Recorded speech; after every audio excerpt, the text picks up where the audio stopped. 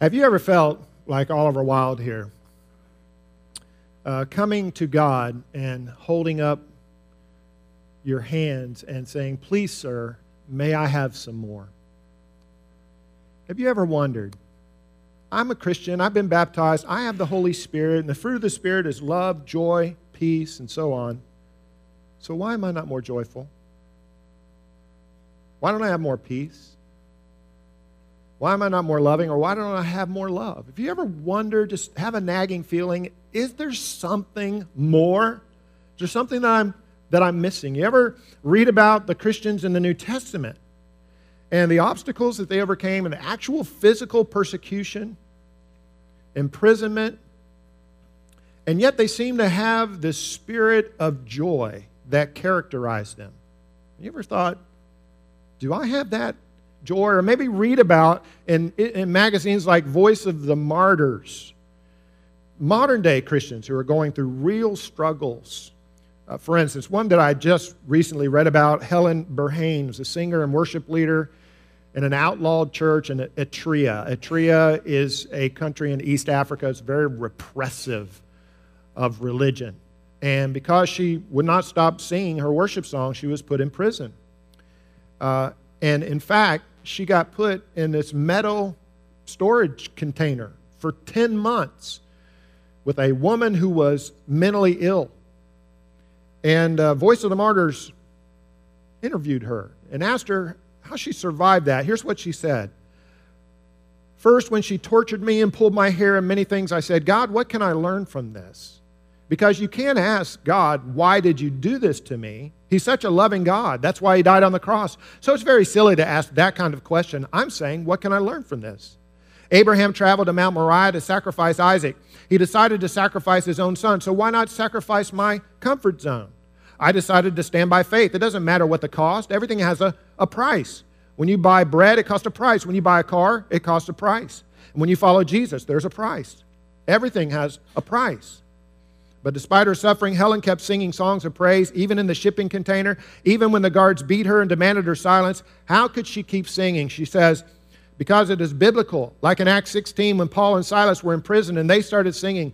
They're a good model for us, and we can learn from them. When I was in prison worshiping, it just gave me strength. Now, when you hear stories like that or read them, like I just read, you ever wonder, hey, that was me in the shipping container for 10 months with the crazy woman who's pulling my hair, torturing me. Would I have had the same attitude that she had, praising God? What do you want me to learn from this? In a joyful spirit. Is there something more that I seem to be missing in my spiritual life? I want to tell you 3 Elisha stories this morning. Elisha, a prophet, 800 BC to the northern kingdom of Israel. And all of these stories come from 2 Kings in the Old Testament. The first story, 2 Kings chapter 4. Elisha had a co-worker, a fellow prophet who had died, leaving a widow and 2 sons. The widow complained to Elisha, said, "Hey, we're in debt. My husband's dead. The creditors are harassing me. In fact, they're threatening to take my 2 sons and put them in slavery as payment for the debt." They did that kind of thing back then. And Elisha said, "All right, well, what do you have in your house?" She said, "Nothing. Well, I've got this flask of oil." He said, "All right, I'll tell you what to do. I want you and your sons go around to your friends and neighbors and get as many empty pots as you can. You get in your house, shut the door, and follow my instructions." So they did that. They went from house to house. They're gathering up them empty pots. They go into her house, the widow and her 2 sons. They shut the door. And then Elisha had instructed them to take the olive oil that was in the flask and begin to pour it into these empty pots. So they poured it into the first pot, filled it to the brim, set it aside. She says, "Hand me another pot." Filled up that pot to the brim, set it aside. "Hand me another pot." And so it went. It was a miracle. Like Jesus feeding of the 5,000, God is miraculously regenerating the olive oil. So they fill pot after pot after pot. And finally, the widow says, "Now hand me another pot." And her son says, "There are no more pots. That's the last one." And when he said there are no more pots, the oil stopped flowing. The Bible says the oil stopped flowing. And Elisha said, "Now, you take all of that olive oil, you sell it, pay your debts, You live on what's remaining. So a great story. When I say story, I mean, it's an historical account. It actually happened. A great story of God's provision, and I'm sure the widow was thankful, and I know the two sons would have been grateful. They don't have to become slaves. But I can't help wonder, and this part is speculation, but I can't help but wonder if when the widow said, hand me another pot, and her son said, that's the last pot, if her thought process was not, drat, we should have got more pots. I need more pots. If we'd been a little more persistent, knocked on a few more doors and tried a little bit harder, we could have had more than what we have. Are we leaving money on the table in the form of olive oil? Well, I mean, that's story number one. And I know that's speculation, but the second story is not speculation. Second Elisha story, 2 Kings chapter 13. Now, in this account, Elisha is on his deathbed, and the king of Israel, Jehoahaz, comes to visit Elisha as he's dying. And Elisha says to Jehoahaz, get a bow and some arrows, which he did. He said, put your hand on the bow. And Elisha put his hand on the king's hand and blessed him. He said, now open the window that's facing the east and shoot an arrow out the window. So the king shot an arrow out the eastern window. And Elisha said, that is the arrow of God's victory. You are going to have victory over your enemy, Aram. Aram, the Arameans were the arch enemies of Israel at that time, around 800 BC. And then Elisha said, now take the arrows that remain and strike the ground with them. And so Jehoahaz took those arrows and he bent down and he struck the ground once, twice, 3 times. And then he stood up. And Elisha was angry with Jehoahaz. He said, why did you stop at 3 times? He said, if you had struck the ground 5 or 6 times, you would have had total victory over Aram. But as it is, you will be victorious in the next 3 battles. And that's it. So apparently, if Jehoahaz had been a little bit more zealous, enthusiastic, spirited, and had struck the ground several more times, he would have experienced a greater blessing. It was available to him, but he did not receive it. I'm asking this question. Is there a greater blessing, spiritual blessing, available to us? Is there more oil that we could be receiving? Is there a greater victory that we could have? Napoleon Hill, in his book, Think and Grow Rich, tells the story of an uncle of R.U. Darby, R.U. Darby, who got the gold fever. And this is back during the gold rush days. So he went from New England out west to dig for his fortune. He staked a claim, got the pick, got the shovel, got the wheelbarrow, and he started digging. He dug and he dug for weeks. Finally, he was rewarded when he saw the vein of gold ore. But it's going to take some big machinery to get it out. So he covers it back up. He retraces his steps. He goes back home to Maryland, tells his family, tells a few neighbors to get some capital together. They got some money together. R.U. Darby went back with his uncle. They purchased some big drilling equipment on credit with a little deposit that they had, and they began to dig. They brought the first cart full of ore out, sent it to the assayer. The assayer sent it back. Sure enough, he said, this is a rich, rich vein of gold. So they know, their hopes skyrocket as the equipment drills down. If they can get a couple more cars like that of gold ore, they can pay off their debt, and then the rest is going to be gravy, profit. But the vein of gold ran out. And though they searched, they couldn't find it, where to pick it up again. And finally, they quit, they gave up. They sold this drilling equipment to a junk dealer for a few $100s, and they went back home. Meanwhile, the junk dealer consulted with an expert. He had a mineralogist come out who surveyed the area and did some calculations, and he said the reason that they failed is they don't understand fault lines. He said this vein of ore should pick up about 3 feet from where they stopped digging. And sure enough, that's where the vein was. the junk dealer took millions and millions of dollars of gold ore out of what became one of the richest gold mines in Colorado. Think and Grow Rich. Moral of the story. What's the moral of the story? I'm sure there's more than one, including don't give up. Don't quit too soon. But I want to make a spiritual application this morning. And the spiritual application is this. Is there a motherlode doctrinal vein? When I say doctrine, the word doctrine simply means teaching. A motherlode doctrine or teaching in the Bible that we are missing because we have not fully exploited it or explored it or dug into it or understood it. And that if we did, there would be much greater blessing available to us than we are currently experiencing. I believe that there is. And I know this is a generalization, but in general, I believe that there is. And this doctrine is the doctrine of God's grace. The doctrine of God's grace. I said I was going to tell 3 Elisha stories. So here's the third one.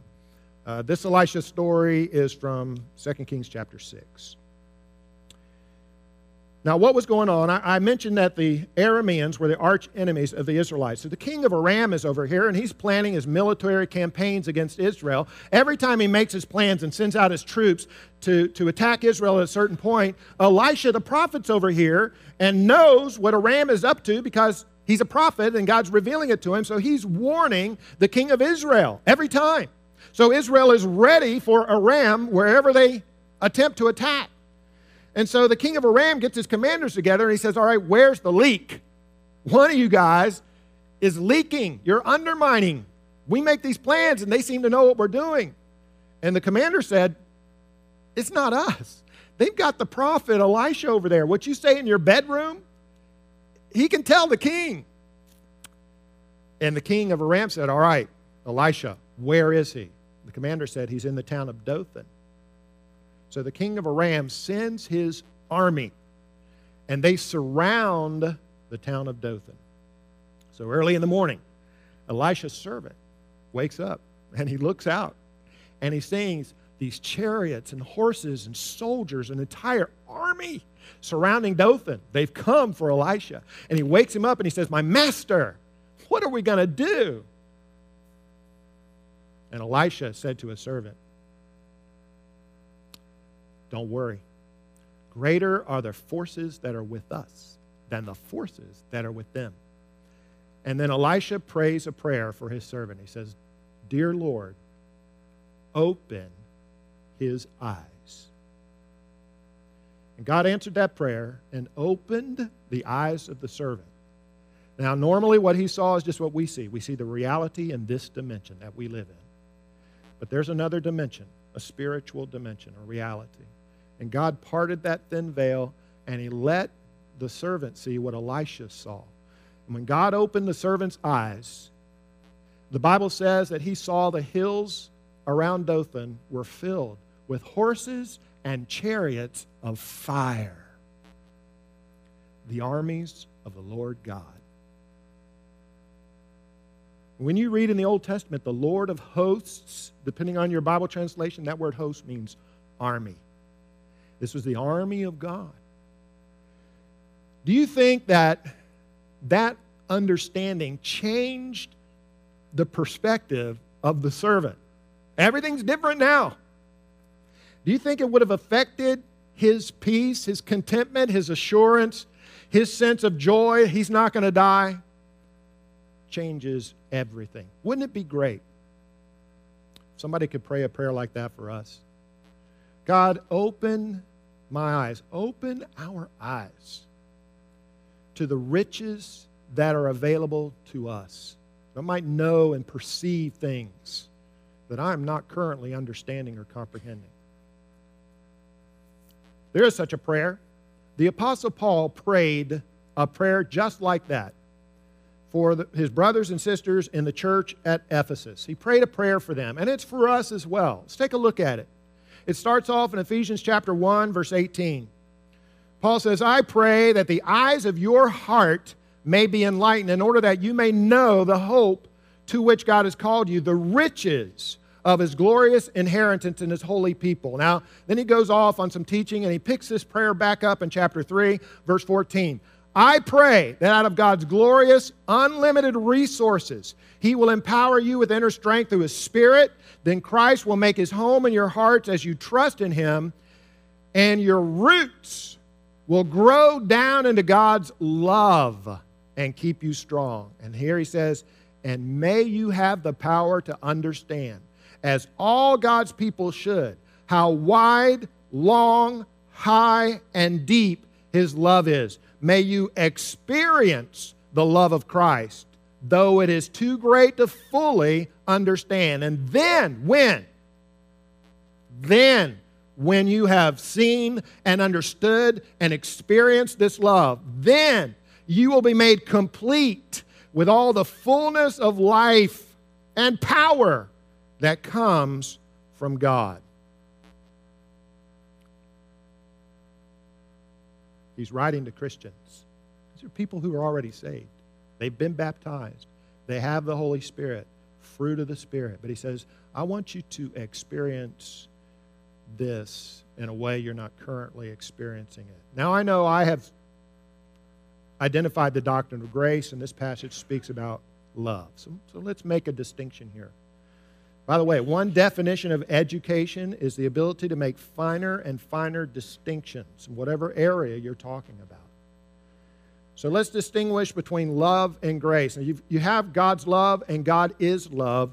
Grace is a part of God's love. What grace is, when God's love meets sin, it is transformed into grace.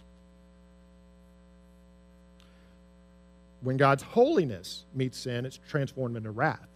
But when God's love meets grace, it is transformed into sin. Grace is simply an aspect of God's love. Theologian Jack Cottrell writes this: grace is the most extreme expression of God's love when it comes face to face with sin. Grace is God's willingness and desire to forgive and accept the sinner in spite of his sin, to give the sinner the very opposite of what he deserves.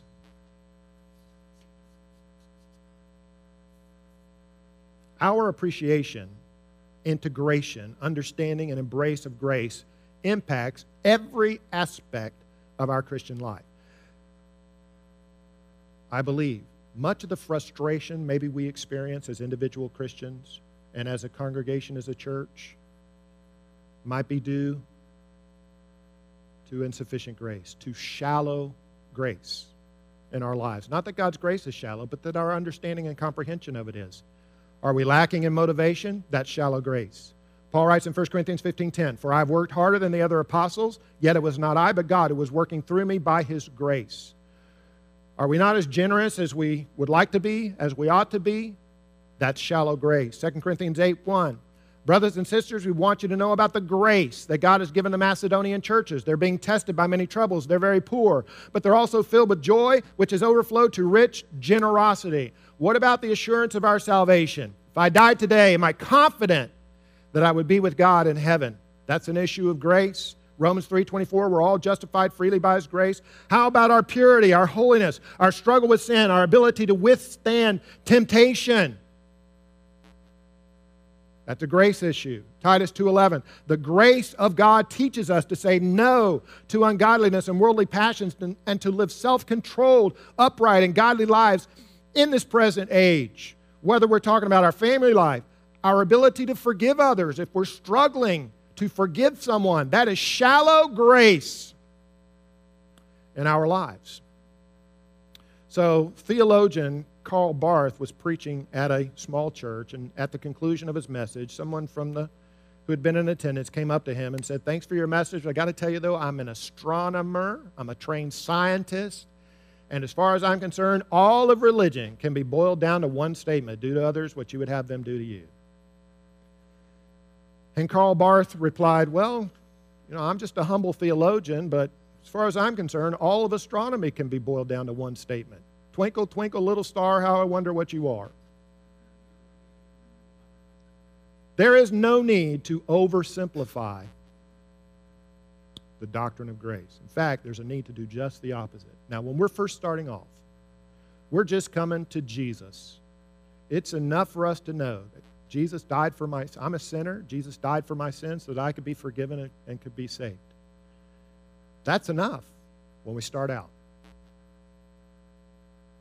But if that was all God wanted for us to know or needed for us to know, about 2 pages of Revelation would have been enough for that. We'd have a very thin Bible. God wants more. The well is deeper. The mine is richer. The water is crystal clear and pure, and we need to move to the deep end of the pool because God has much more in store for us. Let me finish with one more story. This one from Jesus. And he tells the story of a wealthy father who has 2 sons, and the younger son comes to him and says, I want my inheritance now. I know you're not dead, but I want it now.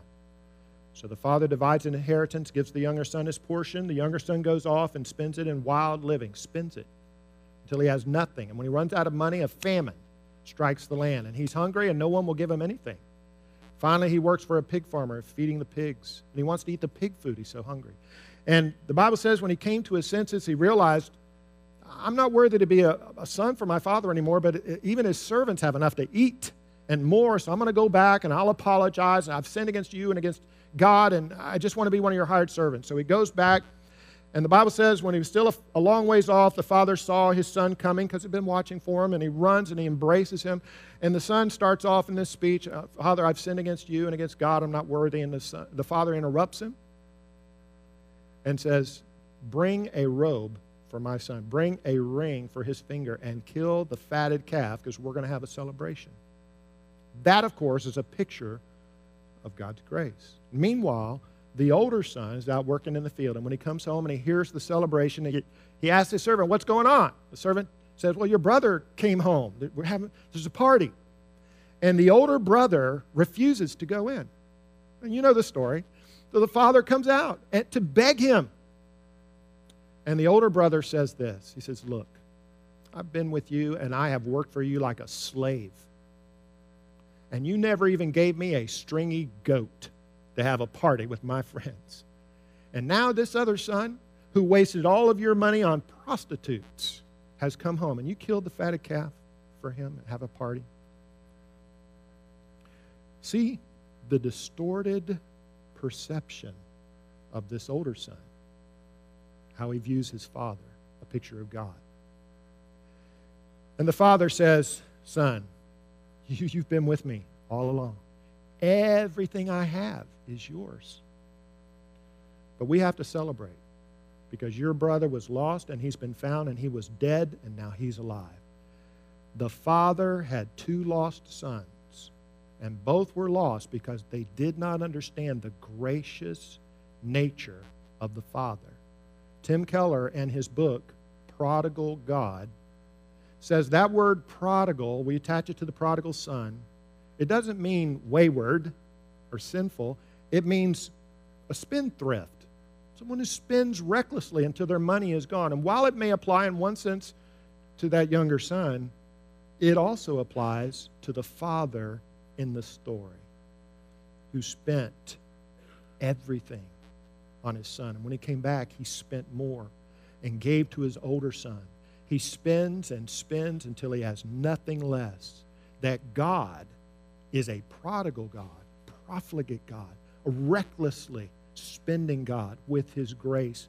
The Bible says lavishing his grace and his love on us, drenching us, saturating us with his grace and his love.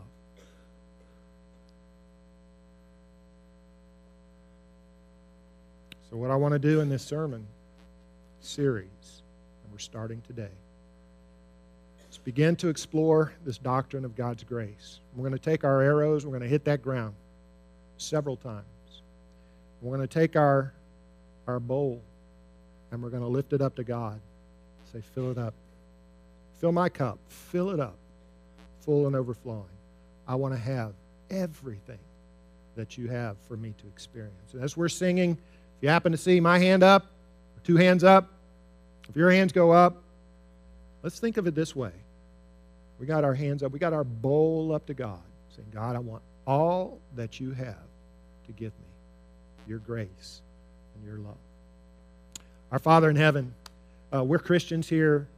We know we've been forgiven. We know Jesus died for us.